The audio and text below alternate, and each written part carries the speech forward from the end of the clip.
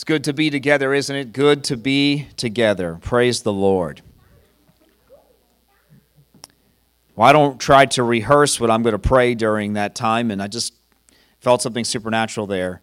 We are the church, and I know I've said it many, many times in these 8 years, but this building is not a church. We call it a church, and that's fine. There's no wrong in calling this building a church, but we are the church. Amen? And we have a personal, intimate relationship with Him. We come together and we join together corporately, and something supernatural happens when we do that.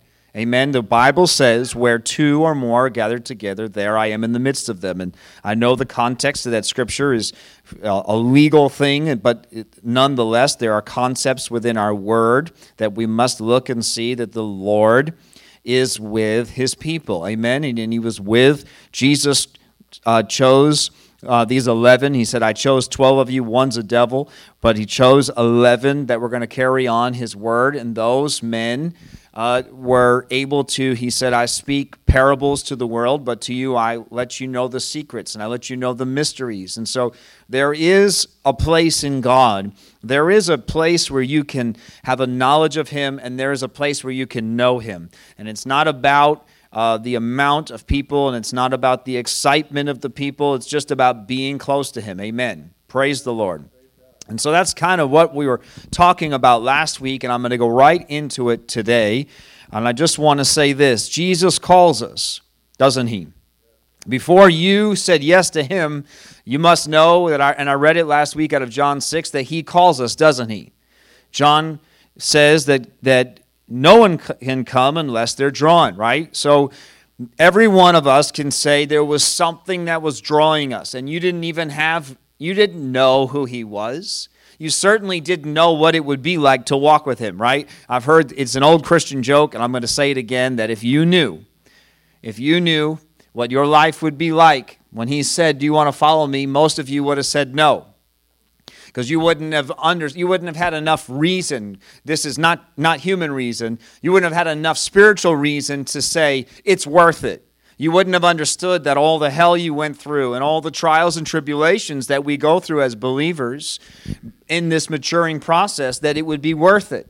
And if He showed you that, you would have said no. So He gives you the honeymoon phase, right? And says, I love you, your life's, is a mess, and I can fix it. And all of those things are true. Amen. And we came to Him excited, and then what happens? Something in us says, I want to know more about this mysterious Jesus, and so we begin to learn about Him, right? That's the very next stage is what? I want to know. Okay, I said yes to you. Now, if it was true, and when it is true, like it is for you in this room, what happened? I want to know more about you. I want to be around there's other people that, these people know you, and they sound like they know what they're talking about. Maybe I'm not going to be with this group of people my whole life, but I'm going to be with them for a time, and I'm going to learn what I can from them and your word, and this pathway starts to happen, right? And you start to find this group of believers that kind of merges and molds throughout your life, but you start to mature. You start to grow. And you get excited now that, not just that a knowledge, wow, I think I'm starting to know Him. I'm actually I remember TJ and Rick, brothers here, but thinking it was so funny when they found out that there was Christian jokes. And they just thought it was funny because the world certainly does have its jokes, don't they? And they're disgusting. And then, but the moment, I still remember when they were some years ago, we're like, I get them. The context, it's funny now. You have to be a Christian for a little while before the joke starts to make sense. And so what happens is we start to feel like, hey, this is my identity. I feel like I know Him and I know what it means to be a believer, right? Amen. Is everybody just tracking with me? And this is the pathway that we all started on and we're all walking on as believers. But then this moment happens. And I don't believe it's a moment. I believe it's a moment that happens many, many times. In fact, it'll happen all the time if you want to get close to the Lord. And it's this moment where what Jesus says to you, what was said in the Word, what the preacher, I don't know if it came through a preacher, I don't know if you read the verse, I don't know if you heard it on the radio, or if you heard it in your heart, but you said, no, God, I can't take it. I don't like what you just said to me. I don't agree with that preacher. I don't agree with that verse.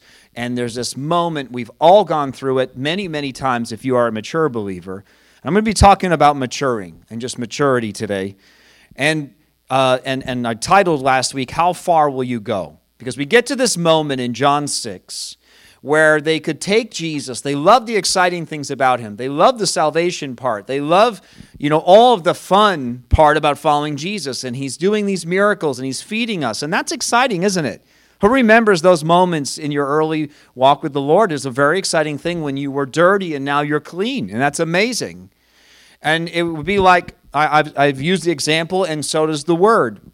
It's like a husband and wife coming home from the honeymoon, and there's the excitement. We just got married, and like, hey, now we've got our own home, and then all of a sudden it's like, I don't like where your toothbrush is, and I don't like the way you make the bed, and there's bills come in the mail, and I don't even like the way you park the car in the driveway, or whatever else, right? Now it's down to, but that's real life. The honeymoon is exciting, but that's not real life. That was just an exciting spark, right, for a whole entire journey ahead of you. And it's the same way with the Lord. And this moment happens just like a husband and wife, where you have now the choice to make, am I in this? Did I really decide to follow you because I want you? Do I really want to follow you, Jesus? Or do I just want the exciting things that you offer? And when it gets tough, am I going to, like the seed I referred to last week? There is a seed, right? There is a seed that can get choked out by the cares of the world. That's not a seed we want. There's a seed that just blows in and blows out. That's not what we're talking about. And then there's a seed that does get planted. But when things become a little hairy, things become difficult, the Bible says it's like the sun, basically it doesn't have deep roots, right? And that seed withers.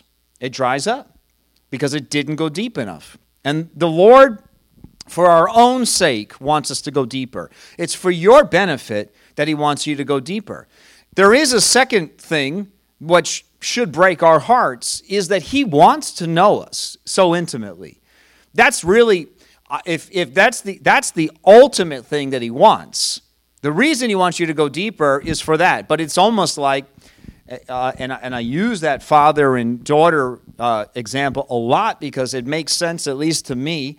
You can look at a father who's harsh and says, like I say, every time I use this example, you can't go out tonight. The father, you could say, is has laws and rules, and he's so tough. Or you could see that he has love. So ultimately, in the same way, the Lord really is calling us in, not in a place of law. It is a place of his love. He wants us to be intimate with him because really, even because God can be selfishly for his own, because he made us. God made us, right? And he made us for himself. And it's a different type of selfish. It's not an earthly selfish, but he wants us because he wants us. But if you can't get that, at the very least, it's to our own benefit. It's to our own benefit living in this fallen existence with a devil that is ruthless and will not give you a break. It's to our benefit to want to get close to him because he will direct us and keep us safe and bless us and so on. It's all there in him. So we hit this crossroad, though, where I have to decide, am I going to be offended with God? I'm not talking about being offended at the church, being offended at other believers, although lots of times God uses that. Who's ever been there? Who's ever been there where God used that? I'm not saying it was just, right? There's many times, right? Michael was just telling me recently that the Lord showed him some things, and the Lord basically just said, without any real details, but just the surface of it, these things are just for you to be offended at, but I want you to get over them. All right, that's the very, very, that's so glossed over. But right at the basic, I want you to get over them. Why? Because these offenses, these roadblocks, these things, when we are, no matter what it is, whether it's a concept in God that we don't like, it's one we just can't seem to do, it's one that doesn't line up with our modern culture, whatever it is, what maybe you think God of the Old Testament was really harsh. In fact, I want to read a scripture. Sometimes people say, wow, God in the Old Testament, he was so harsh, wasn't he? and Jesus is so loving, and they seem like they contrast each other. I want to read a scripture to you. Luke chapter 17, verse 7. Luke chapter 17, verse 7 says, "When a servant comes in from plowing or taking care of sheep, does his master say, 'Come in and eat with me'? No, he says, 'Prepare my meal. Put on your apron and serve me while I eat.'" That's my own attitude. There's no attitude in the scripture. "Then you can eat later. And does the master thank the servant for doing what he was told to do? Of course not. In the same way, when you obey me, you should say, 'We are unworthy servants who have simply done our duty.'" I think the reason I read the scripture, and right here at the beginning, this is not the sermon, but the reason it needs to be read, and I wanted to say, is that there's a reality check as believers. There's a reality check when we learn that this loving God who did give his life on the cross, didn't he? Who can just testify? He died for you without any purchase. You can't earn it. You can never do enough to say thank you anyway. Right? That was done for you. But there's a reality check when that same loving God demands anything of you. We don't like to be demanded of, do we? No one. This is just human nature. Maybe it's just American nature, but I don't think so. But this is where I live, so I can only really judge us. I haven't been all over the world. I don't know. I've had with lots of people from other parts of the world who seem like they're just like us. So let me just sum it up that way, that it seems like, at least in my existence, and I think we can agree, that human nature is, don't tell me anything. I don't want to be told to do anything. John, shh. I don't want to be told to do anything. You should brush your teeth. I'm not brushing my teeth. You're going to get cavities. I don't care. I mean, but I'm making fun, but that's you're telling your kids to do good things that are going to be good for them, but just because they're told to do it, now I don't want to do it. It's a good thing, but because you told me to do it, now I'm not going to do it. And I think there's this reality check in Christianity, and they're actually, if you haven't had it, you're about to get offended today. I think we're a small church, so it's easy to look at all of you and say, I don't think so. But we have this thing in the Lord where we love him and he loves us, and then all of a sudden he says something like that in Luke 17.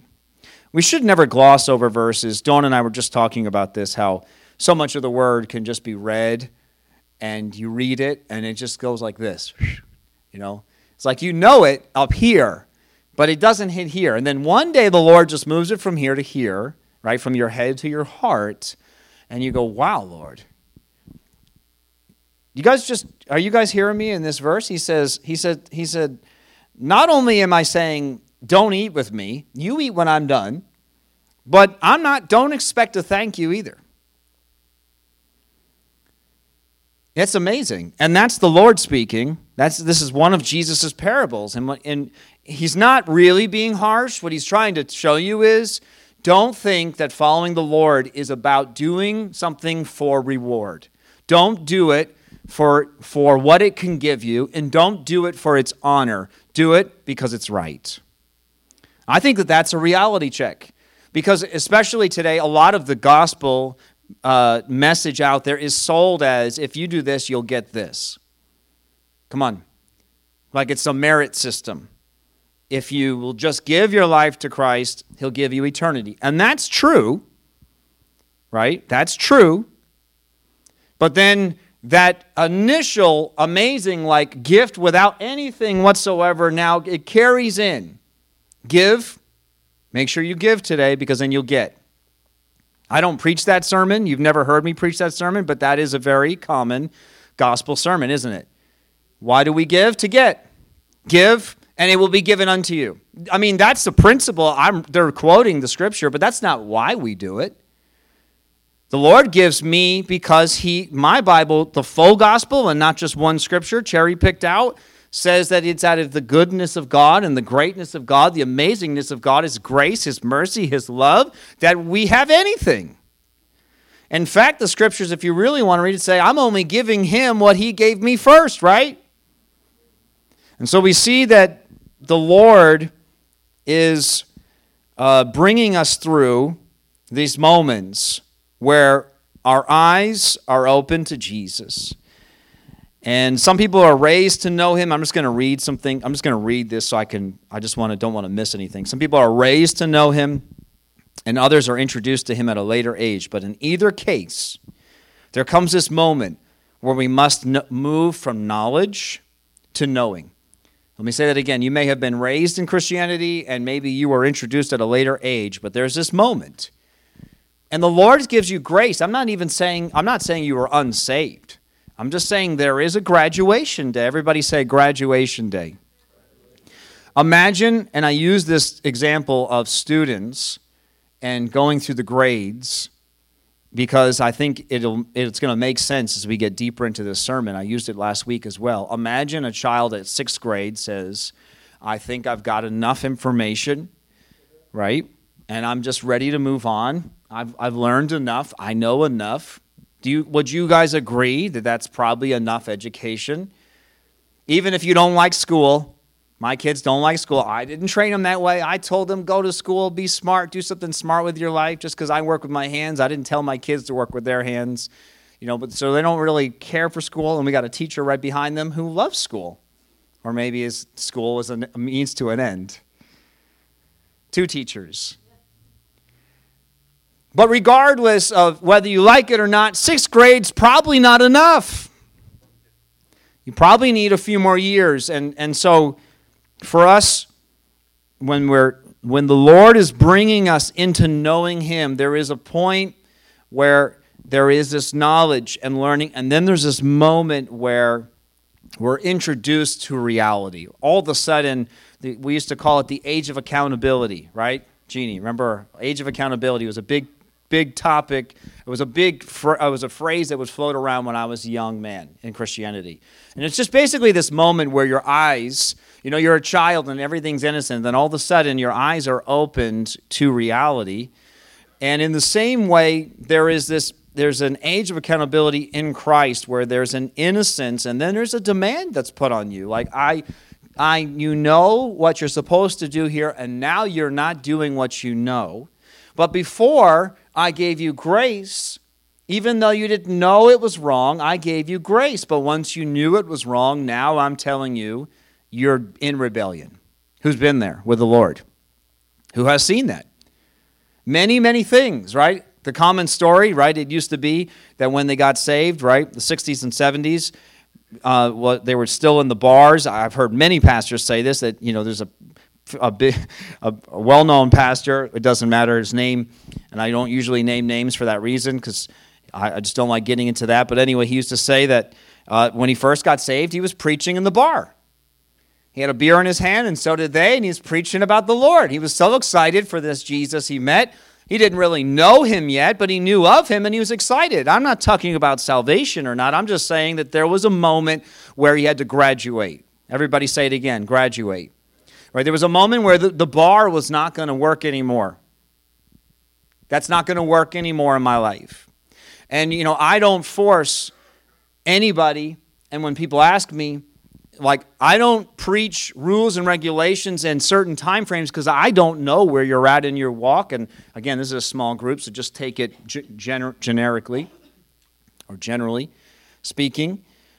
But the Lord is calling us all at different stages and different ages and different places. His word is still the same, but each of us, we all have grace. But there's a moment where he says, I don't want you to do that anymore. I don't want you to live the way anymore. And the offense could be, but they get to do it. But they're allowed to do it. I don't understand. Why can they do that? We both go to the same church. Come on, who's been there? Come on, I'm touching some nerves of things that we've all been through. And the Lord says, look at my word. And you look at his word, I can't deny it's in your word. I just didn't realize you were giving me so much grace. And it's not my job now to judge them or point my finger at them. It's my job to follow your word and move on. And so that's what happened. This is not just an intro. This is the sermon, even though it kind of maybe felt like an intro in the beginning. And the Lord's like, I just want you to start preaching here. So if you feel like I was just introing, then I'm not. I'm in this sermon. But what happens is for each of us, as we come to this place where he turns to the disciples and he says, what are you going to do? And that's the word of the Lord for this Sunday as a part 2 is, what are you going to do? when you get to that place in the Lord, are you going to, it doesn't matter what age you're at. You could be 85 years old and there is a stubborn place inside you that you've never surrendered to the Lord, and the Lord says to you that day, are you going to hold this thing to your grave, or are you going to let this thing go? Every single one of us, no matter how old you are, you're going to come to this place where you're going to say, Lord, like they said to Jesus, where are we going to go? We're all in. We're all in at this point. And so there is this place that we can get to, and I wrote this down. If you're in heaven, then praise God. You're a resurrected and perfect being, but there is something we must come to while still on the earth. No matter the age, no matter how much you know about God, no matter how close you are, the moment you get comfortable and settle in your faith, it's an open door for disbelief, a lazy faith, for pride, and even finally death. That all of us must come to the place where we realize that I haven't made it, I'm not in heaven yet, and if you're not dead yet, then you're still to be maturing. My grandfather, he lived into his 90s, and he would tell you this, remember? He would say, you have to keep moving. He would say, when you stop moving, you die. He knew it. He knew that was the way. Just keep moving, because he would say, when you stop moving, you die. And it's the same thing for us as believers. When a couple is young, as I was just mentioning, they're excited. No one's forcing them to be excited about each other. And then what happens? There's tons of literature. There's counseling available today. And it's for couples to keep that fire alive that they had at the beginning. Why is that? Because it's easy to be excited when we come to something in the Lord, and even a new revelation. Suddenly the Lord's showing you things, you get excited for a little while about what He's showing you, and then immediately, right, the fire has a temptation to start to die. And it's our job, actually, you're going to have to work at it. In fact, Paul told Timothy, you need to stir up those coals. You need to stir up, fan that flame. You need to fan it into flames, because it's going to take some work in you. The moment, right, who's taking a break from God? You didn't mean to take a break from God necessarily, but you just put some Christian things aside. I'm not saying you went and sowed your wild oats, but you put the word down, put some Christian music down. You're just like, I'm just going to be away from the Lord for a little bit. Not even to, you thought maybe because you felt like it was a job, and then you had another reality check. You had a revelation that, wow, I can't believe how cold and how far I got away from you. What's it been, 6 hours? And I feel like an ice cube.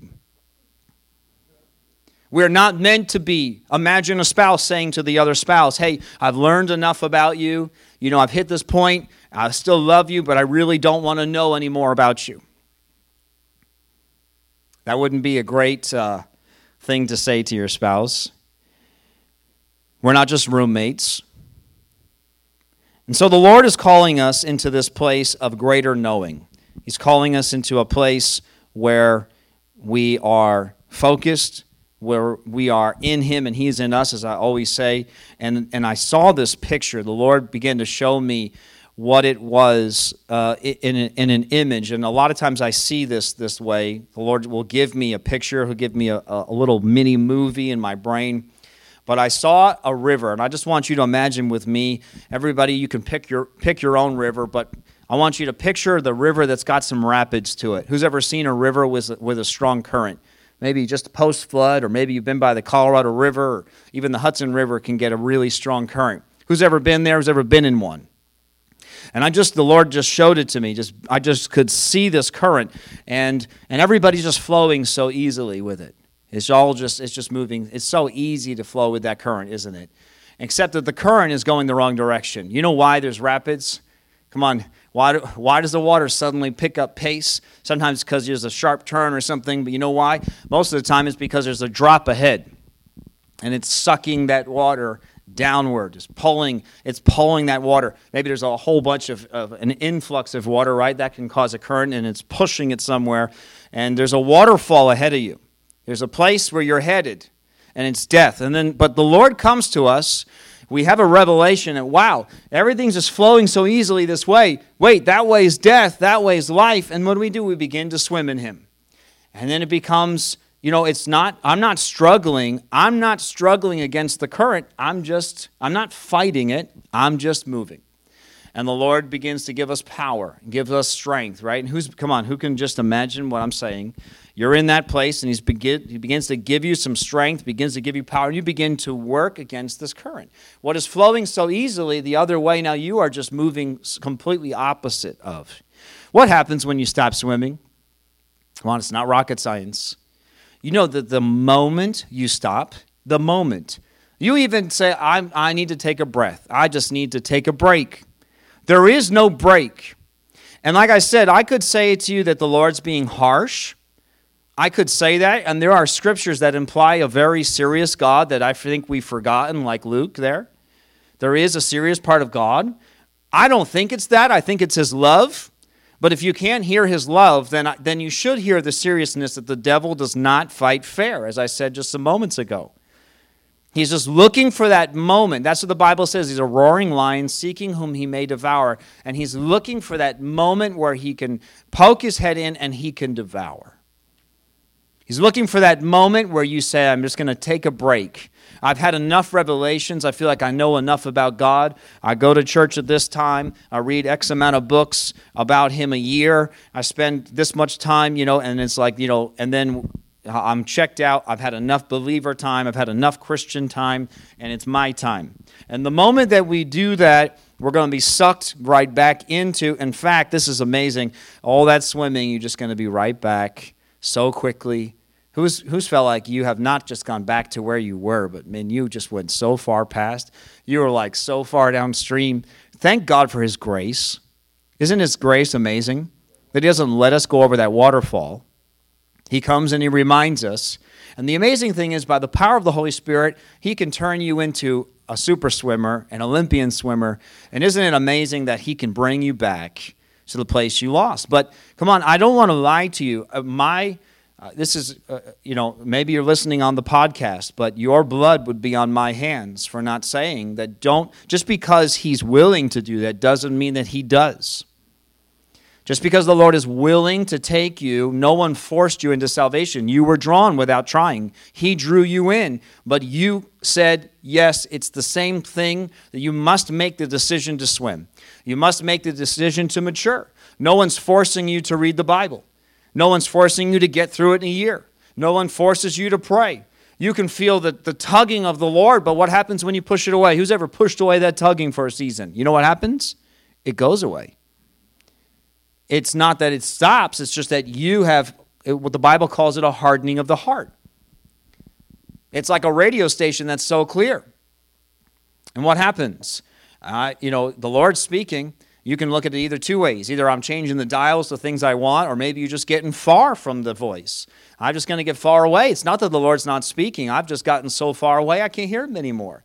Now, is his grace still chasing you? Of course it is. Are there roadblocks in your way that are very obvious? I need to turn back? Of course they are.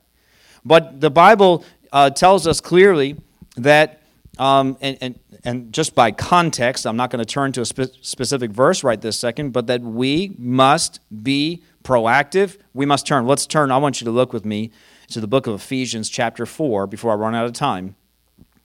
The book of Ephesians chapter 4. It says this in verse 11.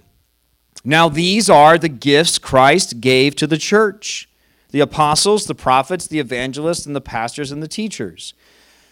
I found that most of the time this gets preached on just to say that there are gifts and that there are people who lead the church.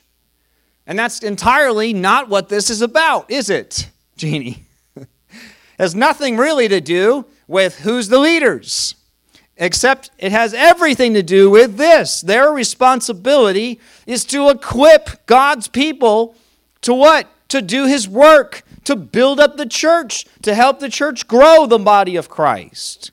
That God has put us together. He's put people together. He has put some people over you, but he's put us together as a body for this, for a building and a growing. Everybody say, to be built and to grow. It says, verse 13, this will continue until. Everybody say until. Have we reached heaven yet? Is anybody sitting here, you are seated in Christ in heaven, but is your new body in heaven yet? No, if you're still breathing on this earth, then we're still in the until. Everybody say, we're still in the until. Until we all come to such unity in our faith and knowledge of God's Son. Now, this word knowledge could be confused as information. Yes, you were introduced to information into your mind, but it became a knowing, right? I hope that you don't say, I have knowledge of my spouse. The old text that used to say, like Adam knew his wife, that's not what it meant. Where's the children's church? Adam knew his wife. They put those words in there for children's church. It's not a knowledge, it's not a head knowledge, but it's a knowing. We're supposed to keep growing. Keep equipping. The pastor just keeps preaching. I know it's like, man, I've heard that sermon before. Well, my Bible says, keep preaching it until there's perfect unity and that everyone knows Christ in the fullness, that we're fully mature in the Lord, measuring up to the full and complete standard of Christ. And if that hasn't happened yet, because we're not dead yet, then we're going to keep doing it and keep growing. The moment we stop doing this, you're dying. You're dying. We are not meant to reach a point and say, this is far enough. There's no such thing as far enough in the Lord. This is not a hard sermon. This is an encouraging sermon. It says, verse 14, why? Then we will no longer be immature like children. You know what the Bible says here? It says that the moment you say, I've had enough, you're immature. You're a child. We're not meant to be children. We're meant to be mature. You come in, Jesus said, come to me like a child, because we have to come in innocent and free. Like, remember 13 going on 30, right? They made a movie about it, right? Because it's a concept that we've had around for a long time, right? When a child thinks that they're grown up, we've got a problem, right? We need to come as children. We need to be innocent. But then there's a time where you actually will be 30, and hopefully you learned a little bit at 13 and 14 and 15 so that at 30, you're still not a 13-year-old. And in the Lord, it's the same way. He says, and again, you could look at it as law, you could look at it as rules and regulations, or you could look at it as, wow, the Lord really loves us, and He's encouraging us, and He's warning us. Why? What happens when we don't keep growing, when we don't keep maturing, when we're not steadfast? I mean, I have so many different words I could use. The Bible calls it, don't be asleep, be steadfast, keep alert, run the race, set your eyes on Christ. And I could just keep going, and I could spend the rest of the time, for a couple minutes, just giving you those words that he tells us over and over and over again. This is a proactive faith. Why? So then we're not tossed and blown about by every wind of new teaching or doctrines. We won't be influenced when people try to trick us with lies so clever they sound like the truth. Instead, everybody say instead, we will speak the truth and love, growing in every way more and more like Christ. You are meant to grow. And this is a moment that we all will come to in Christ. It's not just a single moment. I think it's an everyday thing, but there are times where you're going to come to this place and the Lord's going to say, are you going to get stuck here? Is this the place where you followed me this long and this is where you're going to stop? Or are you going to keep following me? I know you don't like me right now, but I'm not going to apologize for who I am. I'm God. Do you want me to apologize that I've asked you? That's why I started with that chapter and verse in Luke, because you're like, man, you're making God out to be some type of like tyrant here. Just read the scriptures. Just read it for yourself. He is the most loving and gracious and amazing God that we could ever imagine, and yet He's still God. Everybody say, and yet He's still God. He's still the creator of the universe. He's still the one who rules and reigns. He still sits on a throne. He's still a king. He calls us friend, but this is still the king of the universe, and he is to be worshiped and to be honored. God went through a lot of trouble to bring worship and honor to himself, to his own throne. And that is who he is and will always be. And it's amazing that we have love. And it's amazing that we have grace. But the Bible says it, that we have trampled, not us in this room, but Christianity has trampled on the blood of Christ. They have trampled on the Holy Spirit. They've trampled on the concepts and doctrines of the Word that have been around for all time. And they have traded it for this new sloppy agape, sloppy grace gospel where you can just come as you are and stay as you are until you die. And that is not what my Bible says. It says, until we have come to full maturity. And if you are still alive, breathing oxygen, then you are not there yet. You have not been perfected yet.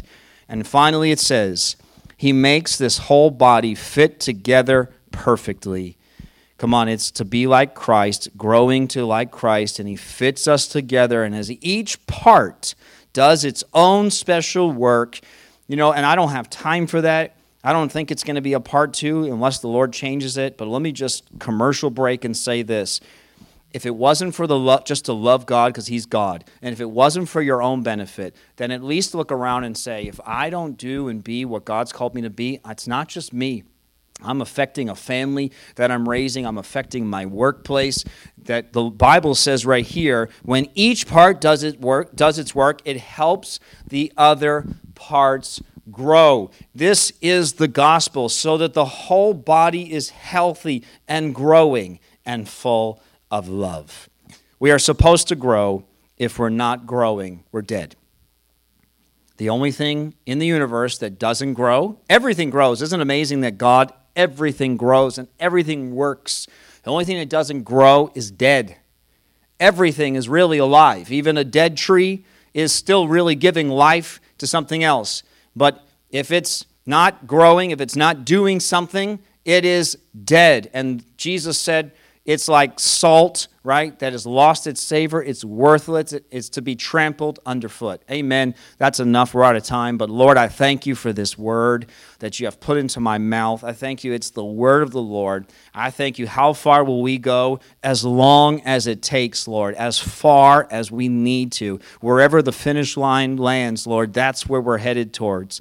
I thank you, Jesus, that this is your church. This is your body. And I thank you, Lord, your word is crystal clear. We're going to follow your word and not going to follow tradition or religion or what's been taught before. If it's not the Bible, then it's wrong. And we're going to live your word. Thank you, Lord, that you've called us to live that way in this church. So we just give you glory and honor and praise. In Jesus' name, amen.